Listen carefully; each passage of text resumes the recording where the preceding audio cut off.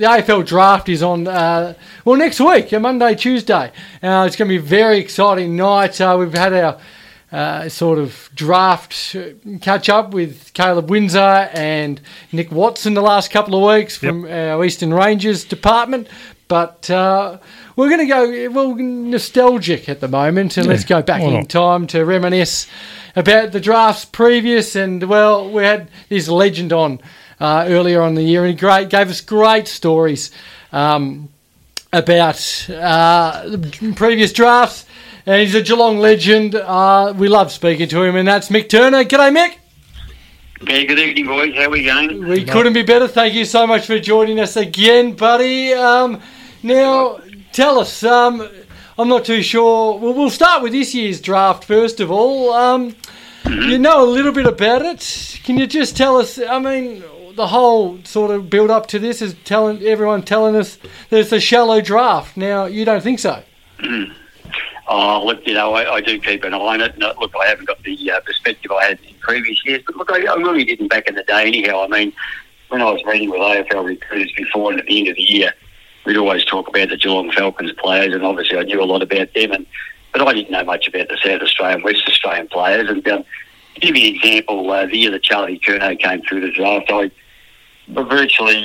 didn't plead with the AFL recruiters, but I said, look, potentially from what I'm seeing and what my experience tells me in 20 years, that Charlie Curnow is potentially the number one draft pick. And as things fall out, he had a bit of a couple of behaviour problems, if you could call those, before the draft was on. And he slipped through to pick 13 at Carlton, which was good for Carlton and good for him because he ended up at Carlton with his brother Ed. So, and now Charlie Curnow, everyone's telling me he's the best player in the competition. He's not, in the top five, and obviously he's a dual Coleman medalist. So, every year he goes through this drama about the draft. AFL recruiters, unlike talent managers like me, we're more positive about the talent we see, and you try and sell it to the AFL talent manager. But AFL recruiting managers every year are the same. It's a shallow draft. There's not much in it. They're very conservative. They want the perfect footballer and the perfect citizen, but that doesn't exist. They've got to grab the talent, develop the talent, which good clubs do, and then that talent turns into superstar players for you, whether it be Charlie Curnow, whether it be Sam Walsh, who came from us and went to Carlton. So that's just the nature of the draft. But to me, it looks like a strong draft. There's some really good players in it, and there hasn't been too much talk about trading off the number one draft picks and all that sort of stuff. So it looks pretty solid to me. Mick, it's was here over the years. What have you been? Has it ever shocked you that someone's gone number one, or has it shocked you that someone sort of hasn't gone number one? Look, they're usually pretty good on the first round. There's no doubt about that. It just depends on what number they go, and that's usually pertaining to the fact that what the club's needs are. The number one need that any football club does, whether it's the Kangaroos, North Melbourne Kangaroos are on the bottom. They want talent. But what normally happens at our level, when you're running an AFL academy, is you have a meeting with the AFL recruits at the start of the year. They all come around. You present them with your list of players who you think will get drafted, may get drafted, or keep an eye on this sort of thing. And at the end of the year, when the AFL clubs come around, they basically ask you questions about what they need in terms of their list, and their list can be bolstered in trading and all that sort of stuff, and obviously through the draft. But when you draft a player, unless he's an absolute superstar like a Sam Walsh or someone like that, or Horton Francis or someone, it takes a fair few years to develop them. So it's a longer sort of journey with a drafted player. But look, in the end, you might end up with a player that's going to be a superstar like Luke Hodge for 10, 15 years. So that's what normally happens. And then the AFL clubs go off and they draft, depending on what their list needs are in terms of positions and development for the future. They might have an ageing ruckman and need to get a young ruckman and train him up for 3 years or so before Todd Goldstein or one of those retires on you. So that's basically how it works. Well, just tell us, what in your eyes, need versus talent, sort of thing.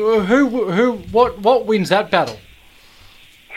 Well, you try and cover off on both, obviously. Any list manager would try to cover off on both, but I've always been of the opinion that talent wins out all the time. If you need a ruckman, you can go and trade off to get a ruckman to pinch hit for you. That position probably happens a lot. You see a lot of ruckman traded, and players get traded to clubs at even at the age of 28, 30, well into their 30s to fill a need for a couple of years. But my own opinion is that the number one thing that you do when you're recruiting is you draft talent, because if you get the right talent and it's a elite talent like a Luke Hodge or Sam Walsh, as I said, they're going to be a 10, 15 year player. And what people have also got to understand is that talent is what keeps the AFL going, and that's why the AFL need to keep investing in talent and probably invest even more money in talent, because, for example, Sam Walsh comes to Carlton and becomes a great player. You sell more memberships, you sell more commercial sponsorship, more people go to the game, your TV rights go up, and your TV revenue goes up, and you've got more money commercially to spend. So talent 100% is the number one thing. And we know things have changed from the old days, obviously with social media especially and things like that. And we've seen this year that Harley Reid's put a slight media ban on himself, given what happened with of Horn Francis the year before. Would that be some advice that you would give to some of these young kids to really be sort of wary of the social media side of things? Yeah, look, there's just so many people in their ear. We used to try and control that a fair bit, but and I used to say to the players all the time, I'd just go and ask them and say, well, who's going to get you drafted? And they say, oh, you will, Mick, or the coach will, or this will, or that will. I said, no, the only person that's going to get you drafted is you. I mean, we're as a TAC Cup club or an AFL Academy, the Geelong Falcons, and our staff, we're there to help you. Mum and Dad's there to give you support. Hopefully you're going out with a good girl. He's not going to drive you crazy and distract you, and your mates aren't going to take you out on the grog or put you on, post you on social media having a drink, which often happens. So that was, in my year also, we had to deal quite extensively with social media. And when something does happen on social media, you've got to notify the AFL straight away, AFL Integrity, and these things take probably 3 days with a lot of hard work. To work out. Charlie Curnow got caught, out one night and refused a breathalyser. Between Paul Connors and the AFL, it probably took 3 days to sort it. So it does take a lot of time, those sorts of things. And social media's just made another platform for it. But in saying that, though, there's really no excuse for any player doing the wrong thing, because they are educated on it ad nauseum from the time they're about 16 years of age, 17, 18, going through into these AFL Academy programs and then into an AFL club, and then through their AFL careers. So they've all been educated on it, and we're all make mistakes. There's no doubt about that. But there's no real excuse for anyone to make mistakes these days, because they've just got so much education. And if you make a mistake, we'll learn from it and move on. And you talk about dealing with recruiters. We've seen the great recruiter from Essendon, Dodorio, stepping down. I'm sure you might have had a few battles and run-ins with him, as most people may have had. Who's the hardest to deal with? I actually didn't realise that. So Adrian stepped down, has he? I think at the end of this... Changing roles or something. Changing roles. I don't think he's as influential as he once was. Yeah, look, to tell you the truth, I always got on really well with Adrian Dodorio. I mean, there's just different people. You have better relationships with the baby son, just depending on their personalities. And, I was probably, in dealing with AFL clubs, I was probably pretty brutally honest the way I sort of assess things, and people can take that or leave it. But I got on really well with Adrian, and he would make the effort to come down to Geelong to at least once a year and take you out to lunch with a couple of your key staff, and he'd bring a lot of staff with him as well. And he actually did his homework, Adrian. And, but AFL clubs now, and the AFL in general, is pretty political, and, you can fight a lot of battles, but eventually, we all know in the AFL, you're going to get sacked no matter where you are. Eventually you'll get the sack, or you'll have to stand down or anything like that. But I personally got on really well with him, and, he went through a period where there's an enormous amount of success before the drugs scandal, and then during the drug scandal, because so much went on. Not only did they have to build the team on the field, which they've probably got it to a good position now, but they had to rebuild it off the field as well, because they lost James Hurd and Bomber Thompson and their doctor and a high performance manager and a whole plethora of staff. So it was a massive rebuild. But I'd say Essendon at the moment, the way I see them, with the way they've recruited and everything. They're just about ready to go. So they've got to give him credit for that. Absolutely, yes. Now you obviously you're a legend and the talent manager at the Geelong Falcons for ages. So, I mean, you had a few greats go through the club, like Geelong legends like Scarlett and Ling and Bartel and Dangerfield and all these. But you got a funny story about Gary Ablett Jr. and his upbringing. Now, am I correct that you actually did the unthinkable and dropped him in a game? Well, you've got to understand that I did play with Gary Ablett Senior for quite a number of years. We played in when Greg Williams and him came to Geelong in 1984, or was it 86? I just can't remember. I was captain of the club, and we played in the centre line together for the first part of that season. So yeah, that would have been 86 on the last first year. So with Ablett, Greg Williams, and Turner as a centre line, and Richmond always boasted the best centre line ever, which was Francis Bird and Billy Barrett and Dick Clay on the other wing, and they played together. We probably only played about 8 or 10 games together, but after that I played with Gary, for a fairly 7 or 8 years. So I knew the strengths and weaknesses of Gary, and one of those weaknesses was that he just didn't like training all that much. And when Gary Jr. came through the Falcons program, he as a 7, he never did anything wrong. But he was a 17-year-old. He just finished playing with us and playing for big country in the carnival. And in those days, our zone went from, say, Lara down to Warrnambool. We'd always go down and train at Warrnambool once a year when the Mo races was on. So that's the race carnival. So I could come to training and have a nice Wednesday night out in Warrnambool and go to the races on Thursday, and we bus the boys back on the Wednesday night after training. So we're always along waiting for the bus to come, and we've loaded the bus, counted the numbers, and there's one player missing, and that's Gary Ablett Jr. So as we're going down to Warrnambool, I'm on my Motorola. Do you remember those phones? The big ones, the bricks? The bricks. I'm on my Motorola. I think I'm pretty cool, driving around in the company car, bringing Gary Ablett Jr. to see where he is, and he must have got lost in time and lost track, and he missed the bus. And I said, well, let me talk to the coach and a few other people, and we'll make a decision on what we should do. So the final decision rested with me, and I actually dropped him for a game.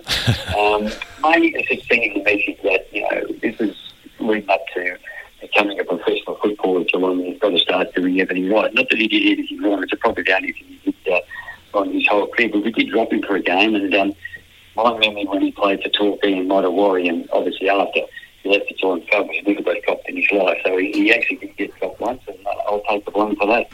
That's incredible. He's done something wrong. I wouldn't have heard of it. Goodness, but yeah, he's incredible. So I mean, obviously he took it well. I mean, it made him the player he became. Hey. He took it well. He learned from it. He took it well, and never looked back. Obviously. Was he? I mean, obviously, family ties and all that. So, being an Ablett, you're obviously gifted with a few extra talents than the most other people. But is he the best one that's come through the system? Well, it's difficult to compare players with players because we've got so many great players come through. I mean, if you look at the best Falcons team, I think 8 have already been AFL captains, and a lot of those have been premiership captains, and Ian Morse, no doubt, will be captain of Carlton at some stage, and they'll be 9 AFL captains. So I don't think there's any other school or club or academy in Australia that can boast that. So you can compare apples to apples, but obviously as an AFL player, he's probably the best AFL player that's come through our program. But then you compare him with Dangerfield and Jimmy Bartel and Jonathan Brown and Luke Hodge and all those sorts of players. So it just depends what position you play and what your role is in the team, whether you're captain or not, whether you've won a premiership. But as an individual player, I actually rate Gary Ablett Jr. a better player than his dad. His father was a brute. He was unbelievably fast, unbelievably strong. Probably could have been a heavyweight boxing champion, and I reckon he could have played NFL football as a running back. But he was a burst player. Whereas Gary Ablett Jr., a bit like Greg Williams when he was playing, he used to go out and play and dominate the game, kick a lot of goals, and make a lot of other players play well around him. Whereas Gary Sr. was more of an individual player, and Gary Jr. was, probably a better team player. So, with all the accolades and all the he's hard to go past, but you are comparing apples to apples. There's a lot a lot of great players that have been through. And I think to say that Gary Abercrombie is a better player than Jonathan Brown. They play different positions in different roles, and they're both super successful. Yes. No, very good. I mean, obviously you had Luke Hodge as well, who went pick one in that super draft. I think Gary Jr. went in that draft as well. But what was Luke Hodge like growing up and watching him develop? I understand you had to shape him up a fair bit before the AFL system. Well, he was a cold-wet boy, so he was a country boy. He was a bit of a lad. Like playing cricket, he was a very good cricketer and very good local footballer. And look, he came into the system very young. He played in that premiership in 2000 on the MCG as a 16-year-old for us. So, you know, the usual conversation I have about who was the best player I saw play at the Falcons, you know, there's no doubt it was Luke Hodge, because he played as a 16, 17-year-old and was absolutely outstanding. You know, and obviously went on and had a very great AFL career with 4 premierships and being a premiership captain. So actually at that age, 16, 17, he's the best kid I've seen. And then, as I said, you compare him to Jimmy Bartel or Gary Abbott Jr. or Jonathan Brown. And when they became, or Paddy Dangerfield, when they became AFL players, they improved a lot. Matthew Scarlett was probably the biggest improvement from when he left us to when he got to Geelong. So they also improved, and they get to an AFL club. They probably have a period of improvement of at least 8 years, and they got the really great highs. But Luke Hodge was he wanted to go number one. We were interviewed with Hawthorn about him, and he used to ask me all the time, "Am I going to go number one?" I said, "Yeah, I think you will." He said, "Well, I want to go number one." But look, he was a bit injured when he got to Hawthorn. He had really bad groins and osteo, which you don't hear about much now. Osteopubis, so he had crook groins, and he was a little bit loose in his attitude, and it took him a few years to get his head together. And but once he matured and got all those things right, well, he obviously became a great player, and probably one of the greatest AFL captains that's ever graced the field. And just the only other one that just springs off, I'm looking at your Falcons' greatest team at the minute, and the only other one that I just want to get the story on was Cameron Ling. And, his development, because, I mean, obviously he turned out to be one of the game's premier tagger/midfielder, and obviously Geelong premiership captain. But with you, wasn't he a full forward? Yeah, well, he's just a 17-year-old. He played a full forward. He plays at his country as a full forward. And, he was very, very disappointed in that 17-year-old year, because he didn't get drafted, because each AFL club in those days could take one player each. So, 18 draft picks he missed. So we thought, the next year, and, you've got to remember, we love to win premierships and all those sorts of things in games, but the main reason that an AFL academy exists, like the Geelong Falcons or the Eastern Rangers or Dandenong Stingrays, wherever they are, is develop talent, and so to give him his best chance to get drafted, the next year we play him as a centre-half forward, centre-half back, and as a ruck rover, and it's not about as true this one, but it's true. But I went to him and said, "Look, Cameron, we've got to make you look a little bit more athletic, so you can't have that long hair anymore. You need to shave your head, up the sides, make yourself look taller and more athletic. We'll get you a pair of shorts, and they're a little bit bigger, and we'll cut the legs on them, so up a little bit so that your legs look a bit longer. There's no more playing with your socks down. You've got to pull your socks up and make yourself look more athletic." Now, when the draft came along, it was the same time that Brian Cook became CEO of the Geelong Football Club, and they were still drafting the best players they could, but there's no doubt in my mind they wanted some local content, and he wasn't an early draft pick or anything, but they drafted Cameron Ling, and credit to him, he completely changed the sort of game he was playing. He was used to playing as a key position player, and as you said, he turned himself into an elite AFL tagger, and he used to play on all the best midfielders like Nathan Buckley and did a great job, and he did a lot of possession himself and ended up captain of Geelong, and played in the premiership, and retired victorious as a premiership captain at the end of his career. So look, he did a really good job, and Cameron Ling was 50-50. I mean, there's good luck stories and bad luck stories, and he was one of the good luck ones, because I reckon it was very, very line ball whether he was going to get drafted or not. But Geelong, credit to them, and Brian Cook and the recruiters, Stephen Wells, they took the punt on him, and he was always going to do well. There's one thing with Cameron Ling is that he was going to get drafted. He would give you 100%. He wouldn't leave anything attended to. So he's going to train really hard, which is the key with all these kids. You can have the talent, but once you get drafted, you go to an AFL club, you've got to put in 100% effort to keep on improving and improve your game and get the best out of yourself. So, and he was one of those players that did that. So he's a much admired player. Great insight. Certainly is. Now, also, let's just say you're head of recruiting or team list at the Cats. So I'm sure you'd love that position, Mick. What would you don't have to necessarily name a player, but just a position or a type of player that Geelong desperately need out of this year's draft? Well, I think Geelong just need to go back to the draft, number one. I mean, they didn't do much trading this year, and I'm not being critical, but they've let their list get pretty old. And, you can't, that's a hard thing to criticise, because 2 years ago they pumped the Sydney Swans and won the premiership with an ageing list. And, those players did really well. They hit the wall a bit last year. As you get into your 30s, you don't recover as well as a player. You start to get some soft tissue injuries. Your output's not as strong. And when you go through the champion data stats on even a player like that, Tui, was about 20% down on the year before.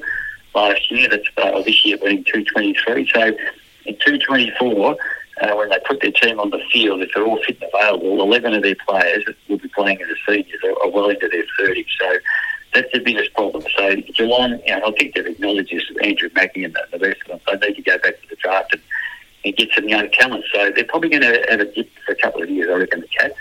And I'm not saying that they can't make the 8. If everything goes right, they probably can, because they've got some great players. But as you get older, you're more inclined to get injured. Your output goes down a little bit. You can't run as well as you used to. You can't recover as well as you used to. So, I expect there'll be a little bit of a dip there, and maybe it'll take a few years for that young talent, like the Tanner Bruins and Ollie Henry, who also came from the Geelong Falcons, and other boys, to fill that void, because in the next couple of years, they're probably going to have 10 or 11 of those players not playing. So someone's got to fill those positions, and I think they've managed their list pretty well. They try and get games into younger players, but I would suggest that at least 2 or 3 years, they'll probably have a bit of a dip. No, they've had 17 or 18 years up the top, so I mean, they're due. They've been 20 great years. Don't worry about that. So you can't criticise. They've done a great job. So. Certainly. Hey, Mick, we might leave it there, mate. It's been great to catch up again and talk about the draft going by. And stay healthy too, Mick. Yeah, no, we wish you all the best with your health, which I'm sure, I'm sure it'll turn the corner. Yep. It's all good. No, very good. Well, thanks for giving us some of your time, mate. Thanks, boys. Good night. Good night. See ya. Thanks, Mick. There we go. Michael Turner, the ex-Geelong Falcons talent manager and also Geelong legend.